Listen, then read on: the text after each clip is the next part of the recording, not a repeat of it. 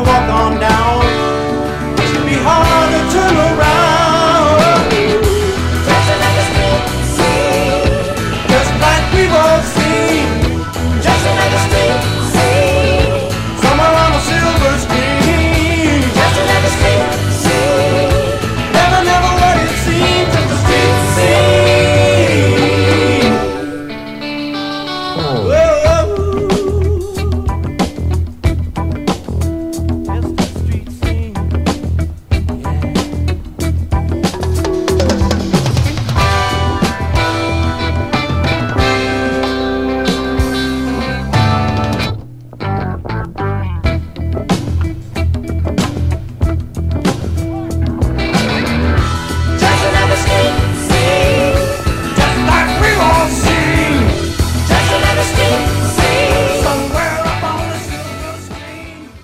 Folks, welcome inside the Parisi Palace, high above 3773 East Broadway. This is the Jake Feinberg Show, coming on Power Talk. Thank you so much for making us part of your day today, and what an honor it is to bring back a cat who, sort of came up at a time when you were kind of free to express yourself and your own individual sound, serve the songs on albums that became concept albums. And like he told me in prior interviews, you could put on an album and play through one side of it and say, my God, this cat's talking about my life.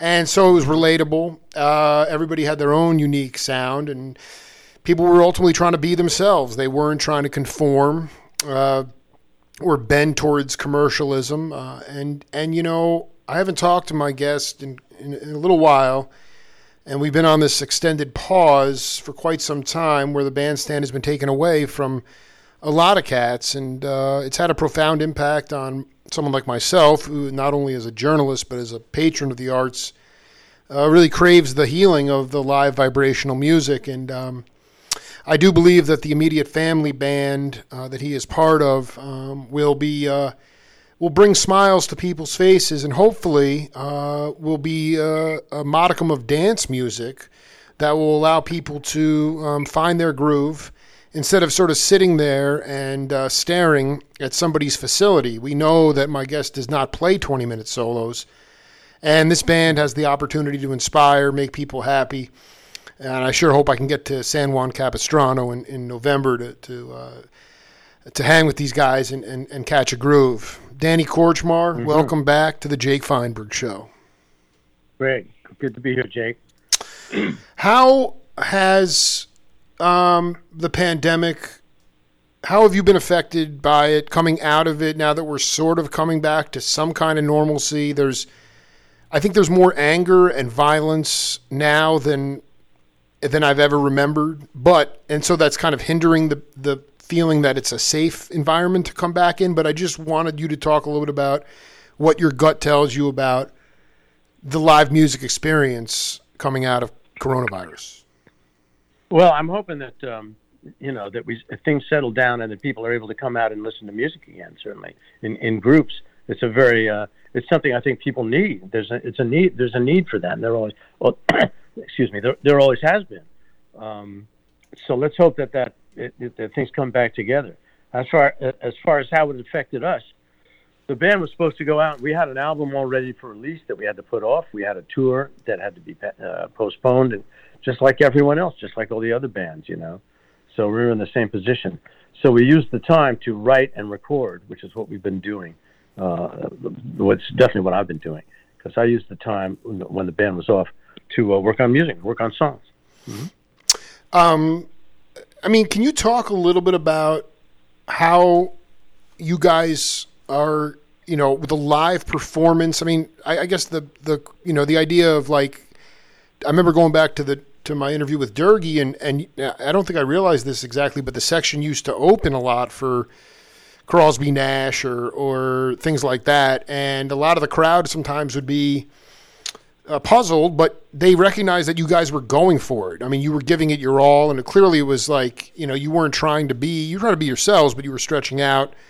Is the immediate family band, if people are going to come to the shows and they have the album, should they expect the songs to be played like the album, or have you realized that some of your compositions have lend themselves to? I know you don't love to wank it, but where you can actually stretch out.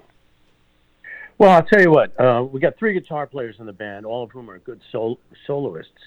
But basically, what we're more about is an ensemble sound and songs, especially songs. We take a great deal of pride and interest in our songs, as opposed to guitar soloing prowess.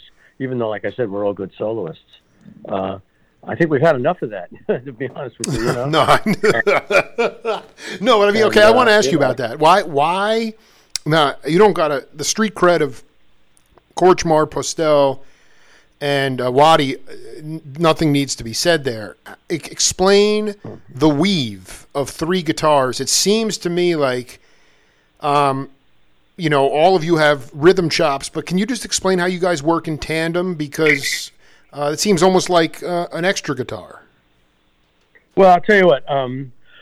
We all have different functions in the band, the 3 guitarists. Now, with Waddy, I've been playing with Waddy for almost 45 years, and he and I have never had very long conversations about who plays what. We generally just hit it, and we know how to stay out of each other's way and how to complement each other. A long conversation between me and Waddy would be, well, I'm going to go low, you go high. Like, that would be a long conversation. As for Steve Postel, he's got chops that are very different than Waddy's and mine. He was trained as a classical guitarist, so he has a lot of finger-picking chops, which neither Waddy and I really have, although Waddy's getting better at it. So that's his thing. Also, he's the guy with the pedals. In other words, he's the guy that creates sounds and textures, things like that. Waddy and I generally plug directly into our amps and don't use a lot of effects. Well, Waddy uses none, and I use practically none.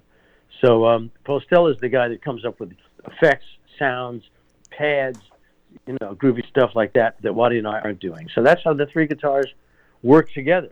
And between all 3 of us, we make a hell of a racket.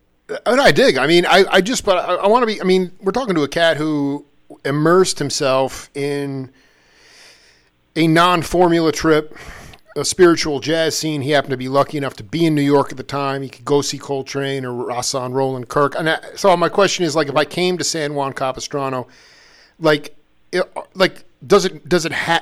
you and Waddy have to solo on every tune, or is it just sort of random? Like I mean, will you just play a couple, like Miles? He used to come out and play just 3 notes, and the band would scam. I mean, is it just part of my issue with? And I know you're geared more towards songs and serving songs, right. But like, is it possible that like on one tune Cooch will just solo and then like there's some more randomness to it, or is it how do you guys stay stimulated and not make it a formula trip? Well, there are solos in the band, and there's solos on a lot of the songs, and we pass them around. There's some tunes where all 3 of us solo, but they're short, and I think that's a good way to go because it breaks it up. Then there's some tunes where Waddy or I take longer, more extended solos. But again, nothing like long jams, nothing like blues rock or long, jams like that. We don't do that. No, I mean, in some... Yeah. I was just going to say, as I said earlier, we're more about our songwriting and about our ensemble playing than we are about long, extended solos or trying to, blow everyone out. That's that's what we're good at. Remember, we all came up playing with the greatest songwriters ever, the greatest singer-songwriters of our generation. So that's what we're attuned to, and that's what our main influence is. Absolutely. By the way, what was the first set? Do you remember the first time session you were on with Waddy? Yeah, it was Lou Adler called us to come play together. And Waddy and I had been hearing about each other, but we hadn't met yet. And so Lou called on us to go play on an album being made by a guy named Tim Curry, who was a terrific actor and a great guy, and also a very good singer. And he was making an album. Lou called Waddy and I to come play. Actually, it was funny because Russ and Lee were the rhythm section. Wow. But that was the first time I played with Waddy. And we bonded over reggae right away. I mean, we became very, very good friends that day. And we both realized that we loved reggae tremendously, and that was all short. And I think one of the first tunes we did had a reggae feel to it. So we were off and running that was it. And we've been playing together ever since, and we've been very, very close friends ever since.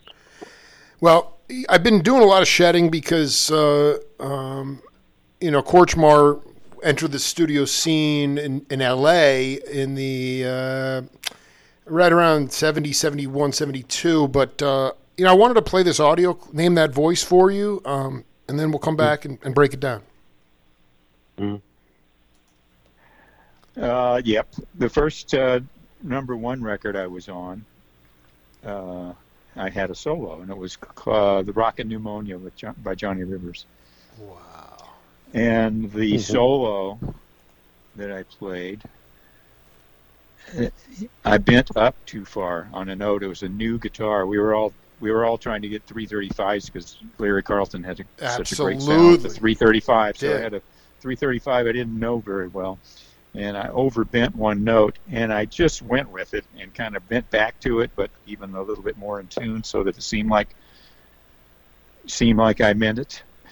And there it was, and sure enough, we had taken another take, and the take wasn't as good as the take that he kept, which had that on it. So, and Joe Osborne still ribbed me about it. I saw him at the NAMM show 30 years later and said, "Remember that part? You overbent that note." Wait, I just want to say, all right, Mr. Kortchmar, who is that? Well, first of all, I can't believe that Dean Parks ever played a wrong note in his entire career. So I find that very hard to believe. Well, he is a magnificent musician. Dean is one of the best ever. He's a fantastic musician. Yeah, and I have nothing but respect and affection for the guy. He's brilliant. I'm just not going to let you get away. I mean, because Spinoza, who Murata grew up. I mean, Spinoza hit a clam on Right Place, Wrong Time. Arif Mardin and Dr. John kept it. Rockin' Pneumonia, he clammed it. They kept it. So I want to know the Cooch clam that wound up not necessarily a number one record, but it became a hit. You maybe you still cringe listening to it, but it made the song. Oh man! First of all, I've made a lot of clams. I know. No, I do. That's fine, man. Really difficult. Picking out one is going to be really difficult. I would say that I always had a hard time listening to my solos. I was never happy with them ever. And when It's Too Late, Carol's It's Too Late came on, that's the solo I played on that track. I played live off the floor. I mean, I had no idea I was going to be listening to it for the rest of my life in every CVS and every grocery store. Every grocery store ever, man. And for a long time, I would listen to it, and I'd cringe. I go, wow, it's terrible. What a shit solo. What's the matter with you? And I had to live with it for years. Now I realize it was good. It was a good solo, and it worked for the song. Also, if it got past Carol and Lou, it must have been good, because those people are, the best of the best.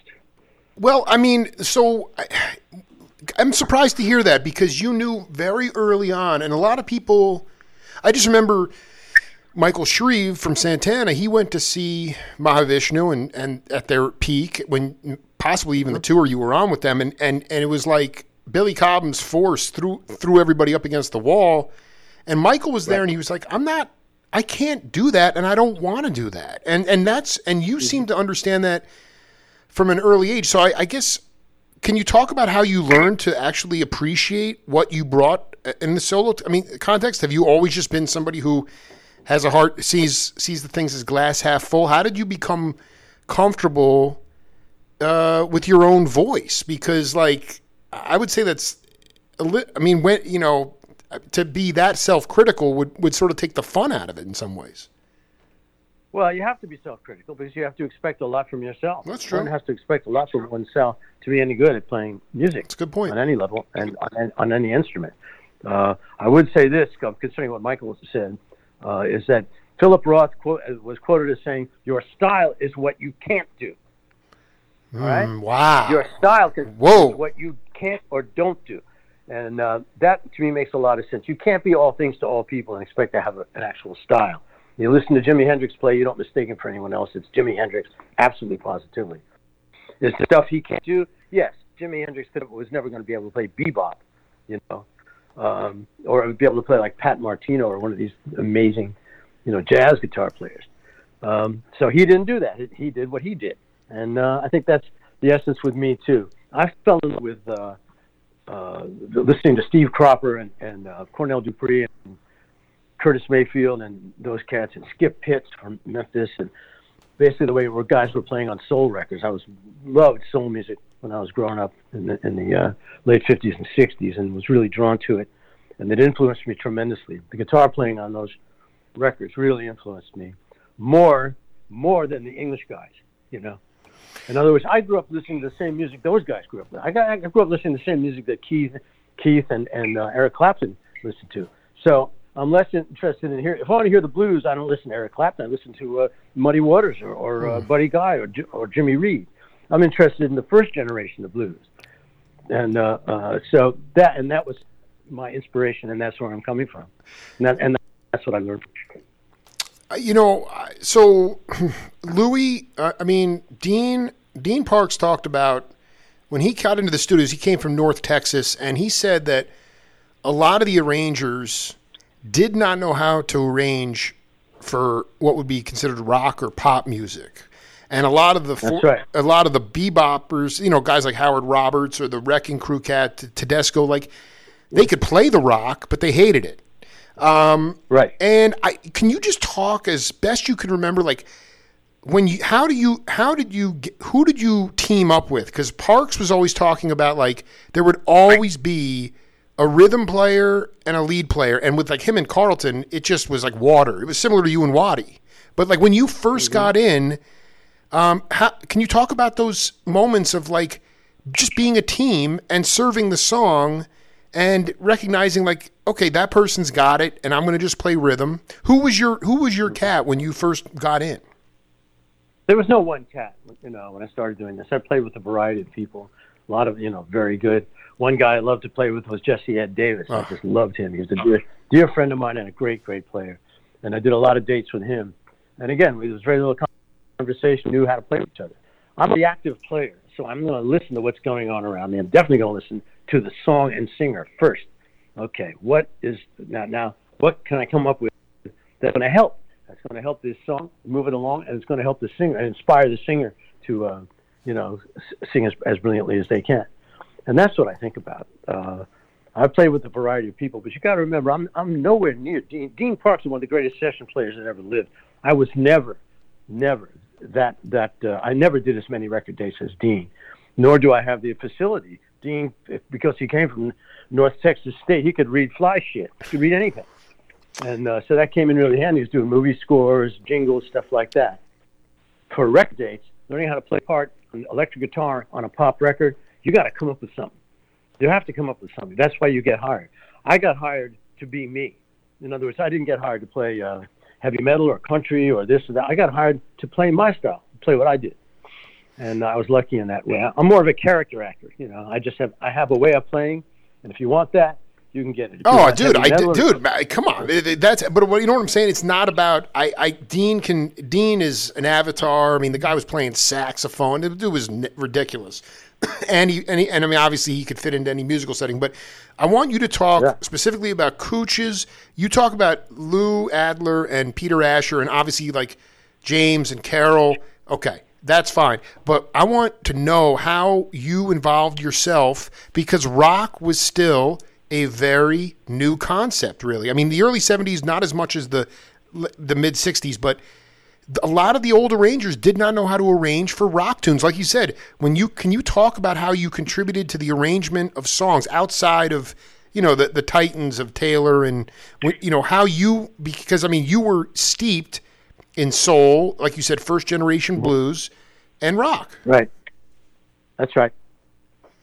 So, I mean, how you weren't just there like a lump on a log. I mean, to me, like what Dean was saying to me was that a lot of times they would be the ones arranging a lot of these tunes because the producers didn't. The producer would say, play that Curtis Mayfield thing or play that Swamp thing. They wouldn't even know what it was, you know? Well, the fact is that, and all the session cats will tell you this, a lot of times session musicians end up basically producing the album or the record, whatever it is, because they're the ones that know how to come up with something. You know, a lot of producers, especially back in the day, this is especially true in the early days of this stuff, right up to the wrecking crew. They called the wrecking crew, and they knew how to make up parts. They would recharge, but they knew what to do.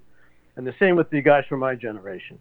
A lot of times the producer had no idea what he wanted and no idea how to express to you what to do. So, but he called us because we're supposed to know, and we did, and largely we did. But if you talk to Leland or Russ or any of the guys doing dates in that period, a lot of times, all the time, we had to make up our own stuff, and that's what we were called on to do. That's what we're being paid to do, is come up with groovy stuff that arrangers would not have thought of.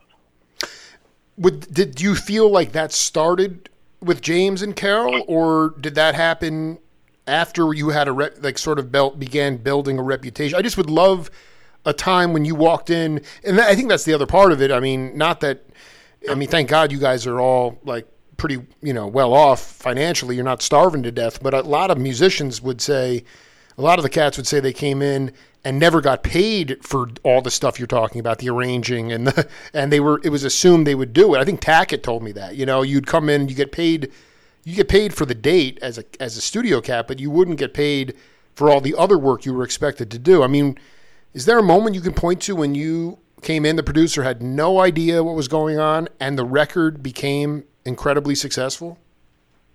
I don't know, man.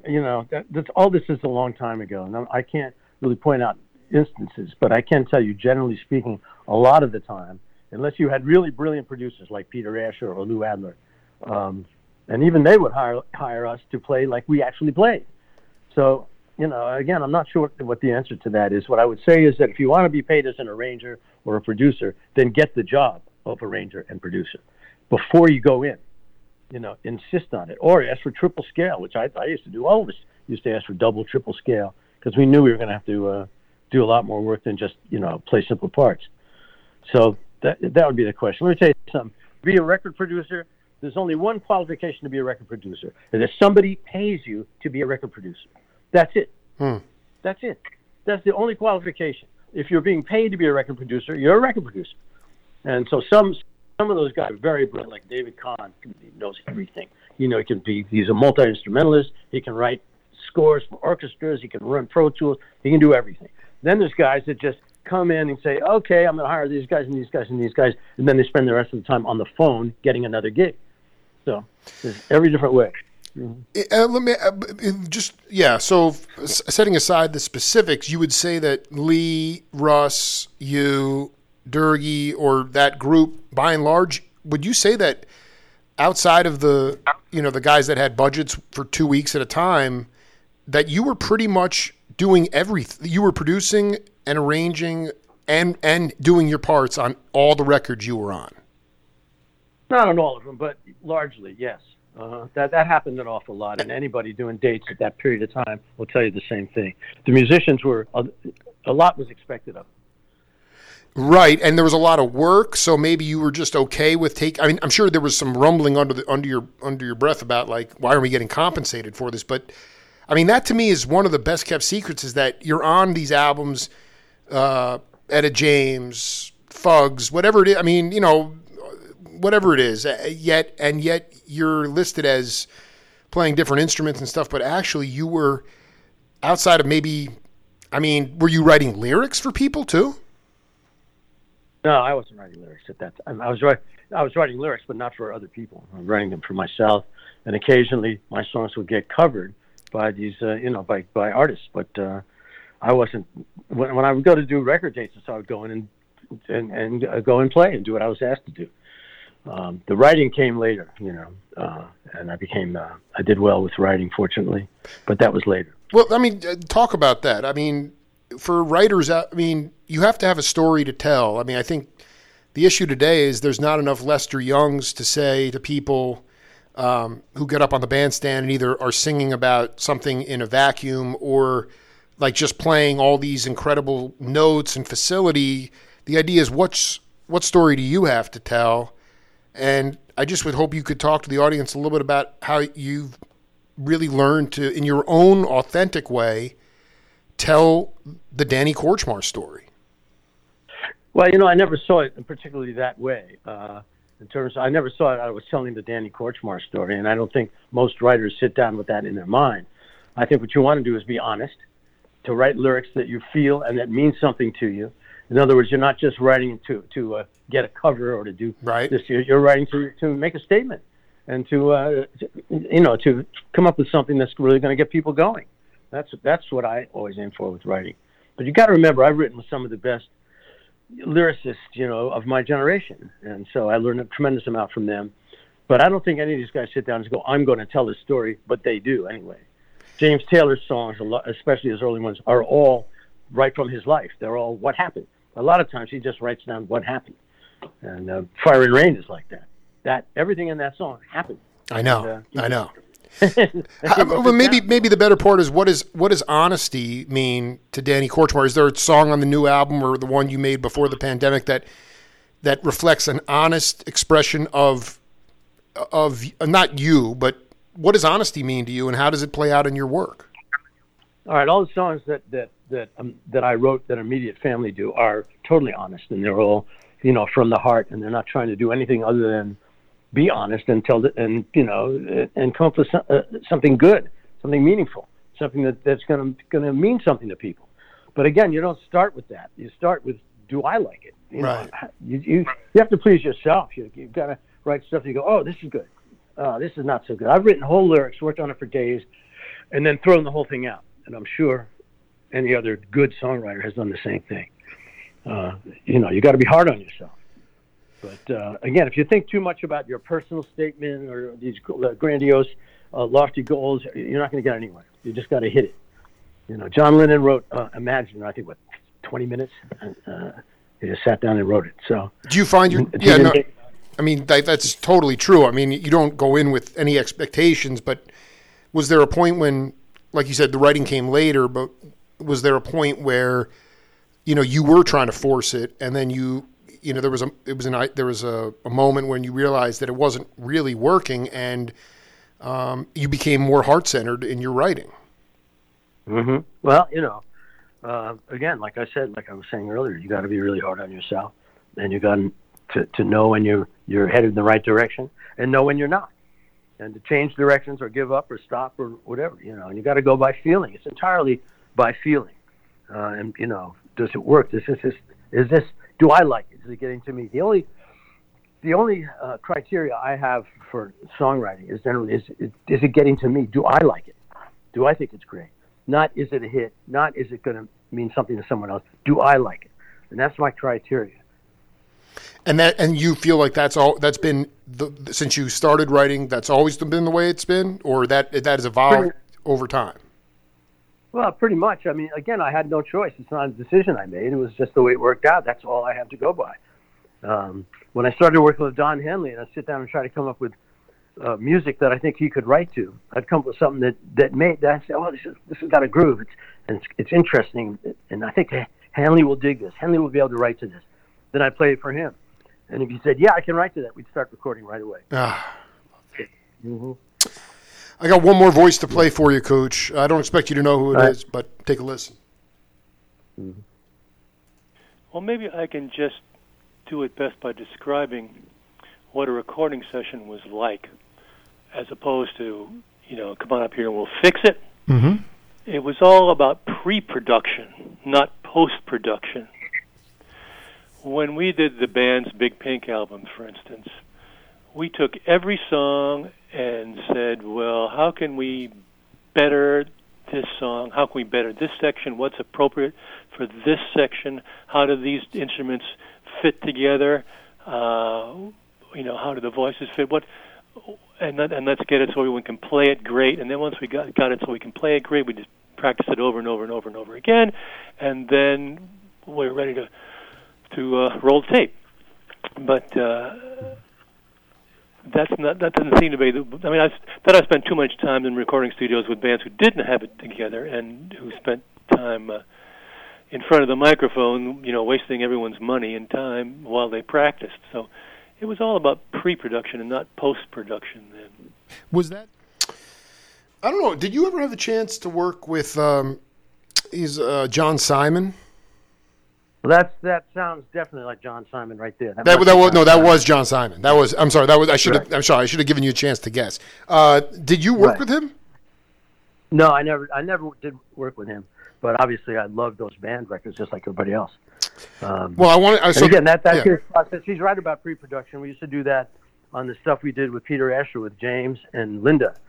We would go in and rehearse for a week or so, and then we record the whole stuff pretty quickly, and then go on the road with Linda or James or Carol or whoever. So there was pre-production, but again, it depends on with the band. Those guys have been playing together for years. I would think they knew pretty much what they were doing before John Simon came into the picture. But maybe I guess I'm wrong.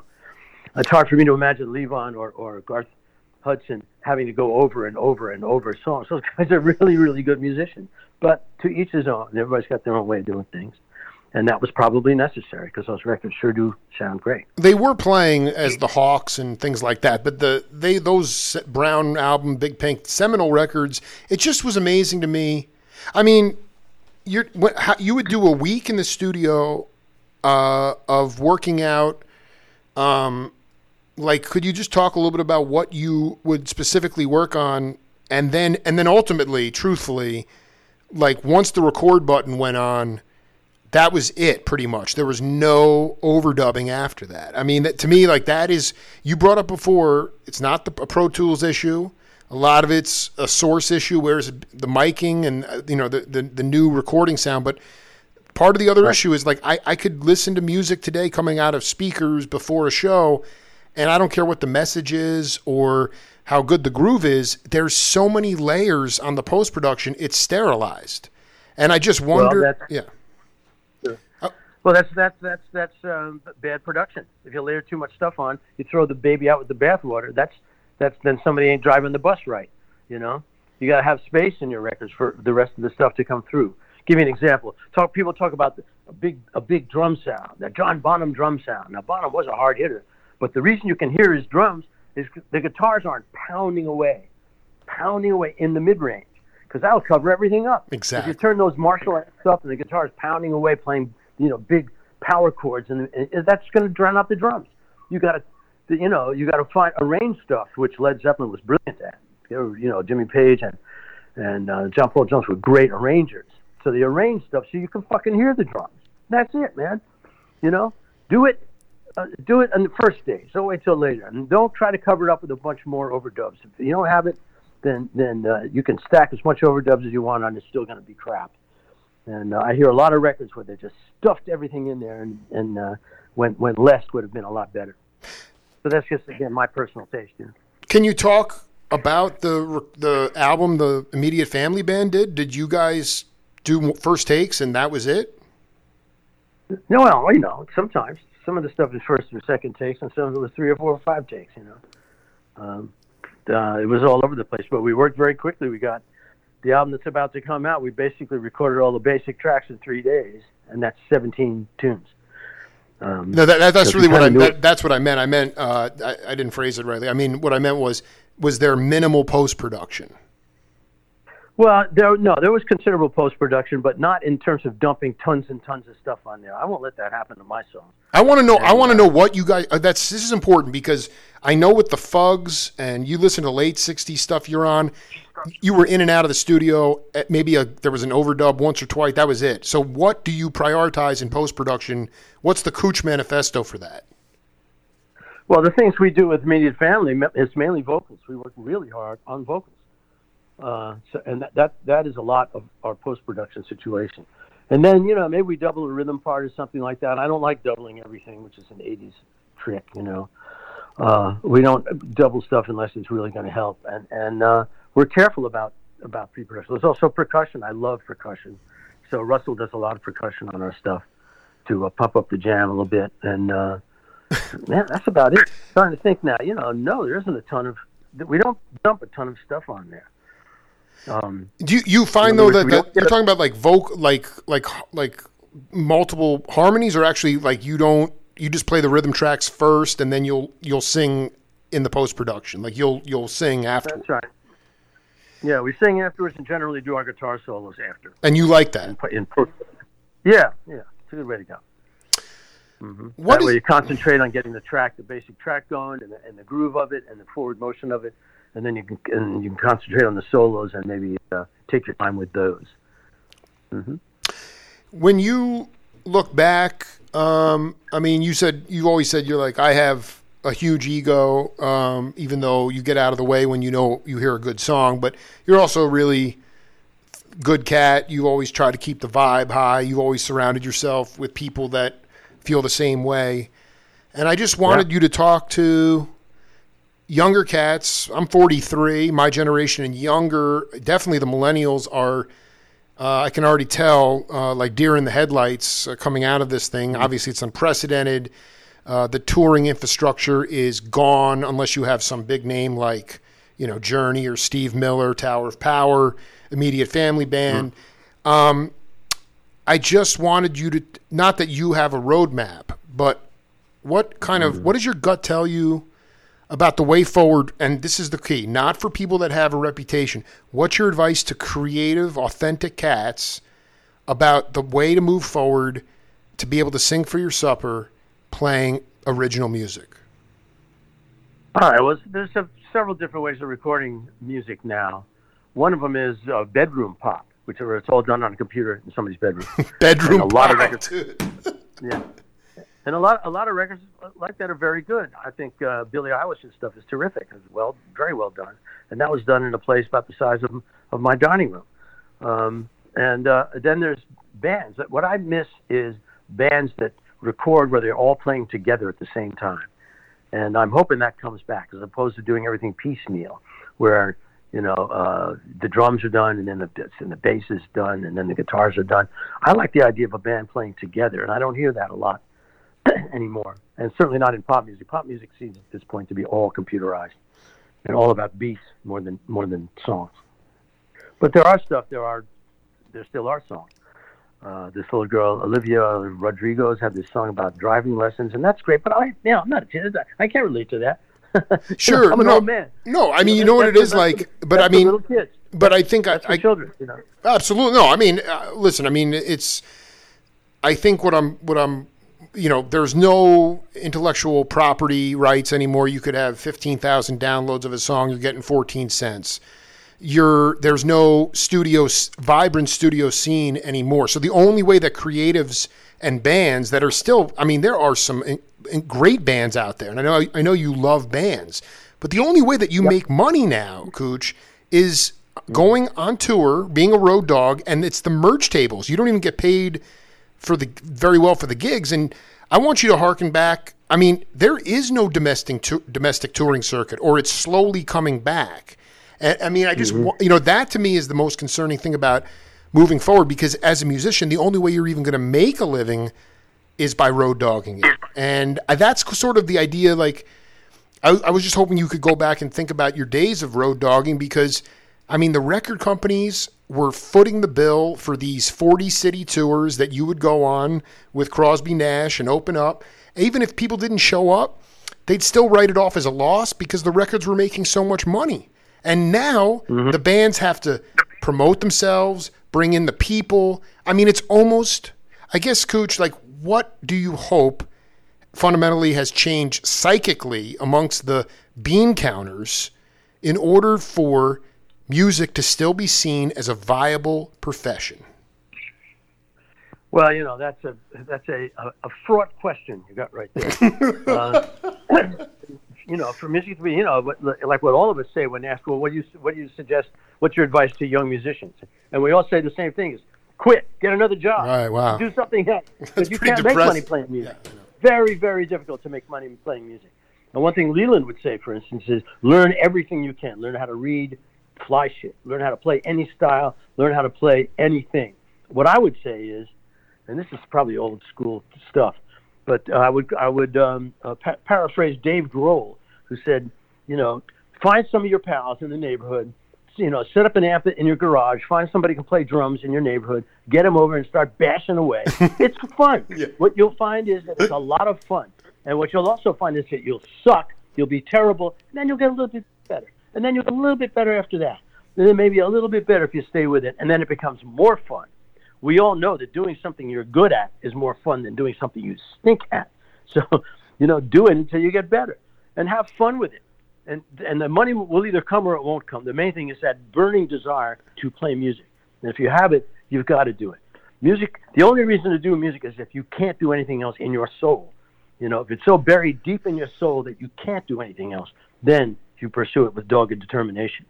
But if you're just fucking around, find something else, man. Right. So you're talking about kind of just punk rocking it, get in the shed, get the egg crates up, starts bashing away. But that's not so. But how? Yeah. Okay. So, what has been the most when you get back on the bandstand? I know it's going to probably feel like the same. No time has necessarily passed, but I mean, you've lost we've lost. I mean, I lost my best friend at 50 years old. The pandemic took away a lot of people. It's very real. It's not even past us yet. And I just wonder, like, do you feel like you can sort of, have you grown as a person? Like, what has changed for you? Will you ever take anything for granted again? Well, of course I've grown as a person, you know. At this, I would hope so. You know, I'd hope I've grown as a person and as a musician, you know. What was the second part of your question? Just what are you gonna? What is what are you gonna bring to the bandstand that maybe was, I don't want to say lacking before, but just the idea of like humble gratitude. If any of that stuff comes into play, just because there's just we're just, and not as, it's not only been like a suffering time. It's just we're so broken, man. Like our whole system is so broken, and it's so demoralizing for my daughters. And I mean, I'm doing my show. I continue to do it because it feeds me.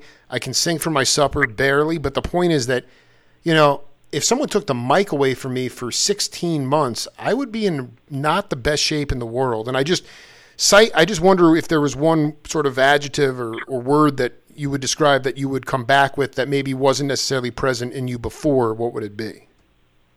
You mean before and after the pandemic? Yeah. Is that what you're going for? Mm-hmm. All right.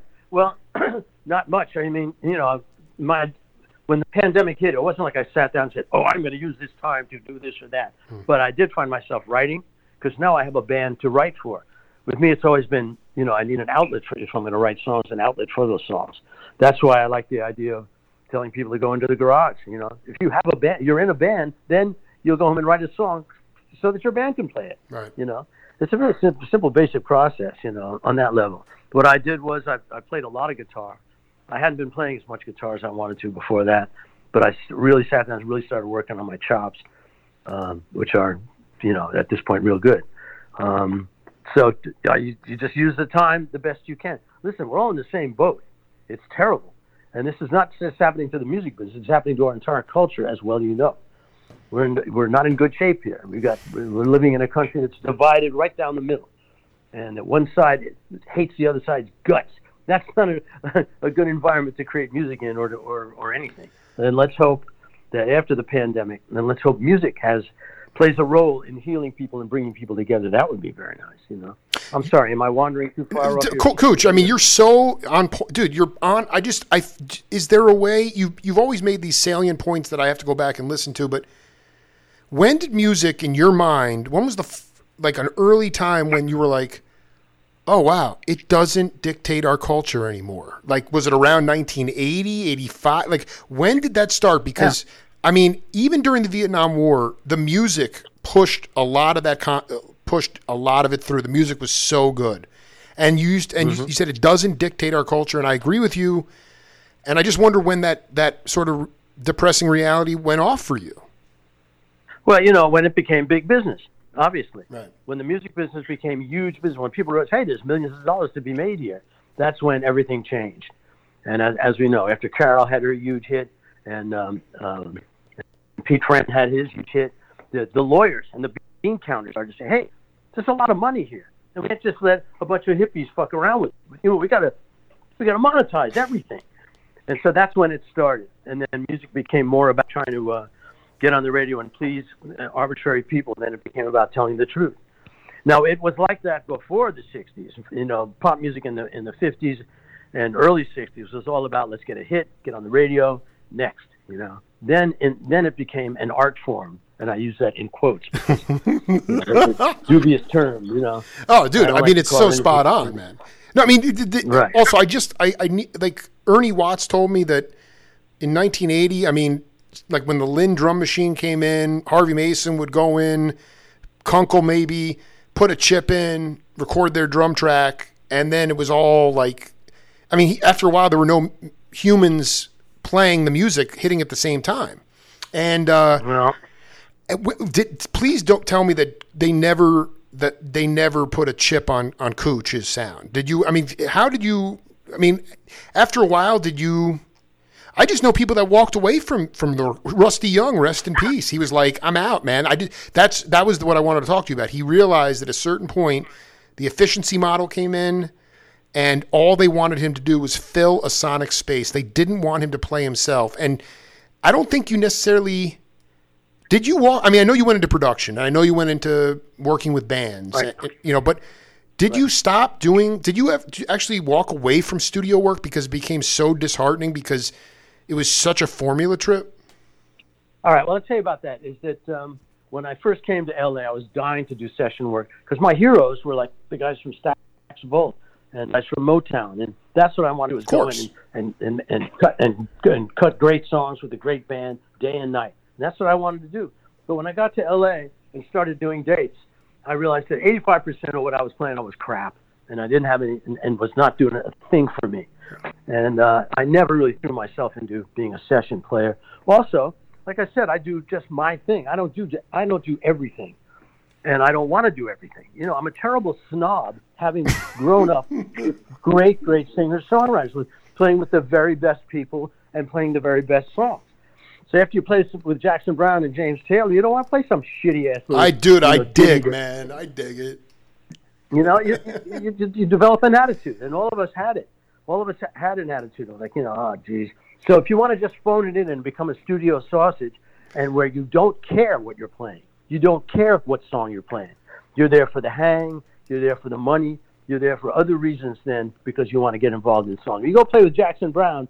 You're not counting. You're not looking at your watch, and you're not counting your money. You're going, I'm going to play great songs today, and you throw yourself into it. You know, that's what I was interested in always. So at some point, I got kicked upstairs. Don hired me to collaborate with him as a writer and producer, and at that point, I stopped doing dates, and didn't miss it at all. Like I said. What year was that? What year was that? What year was that? It was like 81. Yeah, this is so. I mean, but you would say that. When you alluded to before about triple scale, if somebody hired the boutique Kortchmar, the niche cat, Danny Kortchmar, and it was something that you were like, this is crap, you would charge triple scale? It depends on who it was. It depends on whether the individual I was going to charge that for had the money to pay for it. And also, if it meant I was going to be doing more than just playing the guitar. If it meant I was going to be doing arranging and stuff like that, just like what you talked about earlier. Then I said, yeah, well, I'm going to need triple scale for that. And then you'd get silence on the other end of the phone, and let me call you back. They call you back. Okay, we'll pay you triple scale, and things like that. Sometimes you got to do that to wake people up. And a lot of times, the more money you charge, the more they love you. You know. Yeah, that's amazing, right? that's we're so petrified. People are so petrified to ask for what they deserve or what they're worth. You know, it's before one final thing, Cooch. Can you tell me how you? I feel like it was a connection through Spider and Chuck and maybe David Clayton, but how did you wind up connecting with Etta James? Well, that was I got called. Trevor Lawrence called me for that. He was the producer. I love that cat, man. And Trevor called a bunch of different people to play on that. Chuck and Spider were on that date. My brother Smitty, William Smith, is a wonderful musician. Oh my, rest in peace, dude. I just connected with Eric Mercury, man. They go way back to Canada together. Right, Eric Mercury was old friends with him, and a lot of there was a Canadian scene. There was a Canadian kind of group of people that came down, and they were all real strong players. And so I think hanging out with Smitty, I used to jam with Smitty every day because we lived very near each other in Laurel Canyon. And then everyone I knew was jamming, either recording, gigging, or jamming. And so a bunch of people fell in with each other. And did you know Trevor Lawrence back in New York? No. Yeah, because that dude was. I mean, you guys were there at the same time. Well, yeah, but I never did record dates in New York. The only record dates I ever did in New York was playing on Carol and Jerry's demos. And that's actually how I learned to play on records, was being taught by Carol how to play guitar parts on records, you know. And outside, incredible education. Well, I mean, that goes without saying. I mean, outside of San Juan Capistrano, can you talk about other show? I mean, I'm dying to come and see you guys play. Is there other shows on the books? Yeah, we're going to be going up and down the coast. We're going to play, I think, the Kortchmar and a couple of other gigs on the coast, 4 or 5 gigs. We're going to do one in Santa Barbara. So we'll be around. I was going to say, the one place you guys should check out is the Musical Instrument Museum in Phoenix. It's the CEO of Target owns it. They bring in all types of different. I mean, it's been there for quite a while. But if you're not going to make it to Tucson, I mean, Phoenix would be. The Musical Instrument Museum is a perfect place for the immediate family band. Mm-hmm. Well, you know, hire us and we'll come and play. Cooch, man, it was so good to hear your voice, man, and be safe. And I look forward to catching a hang and seeing you guys groove, man. Great, man. Outstanding. Yeah, be cool. All right, Jay. Yeah, be cool. Yeah, you too. Thanks, man. Later, dude. All the best to you. All the best. Bye-bye now. Later.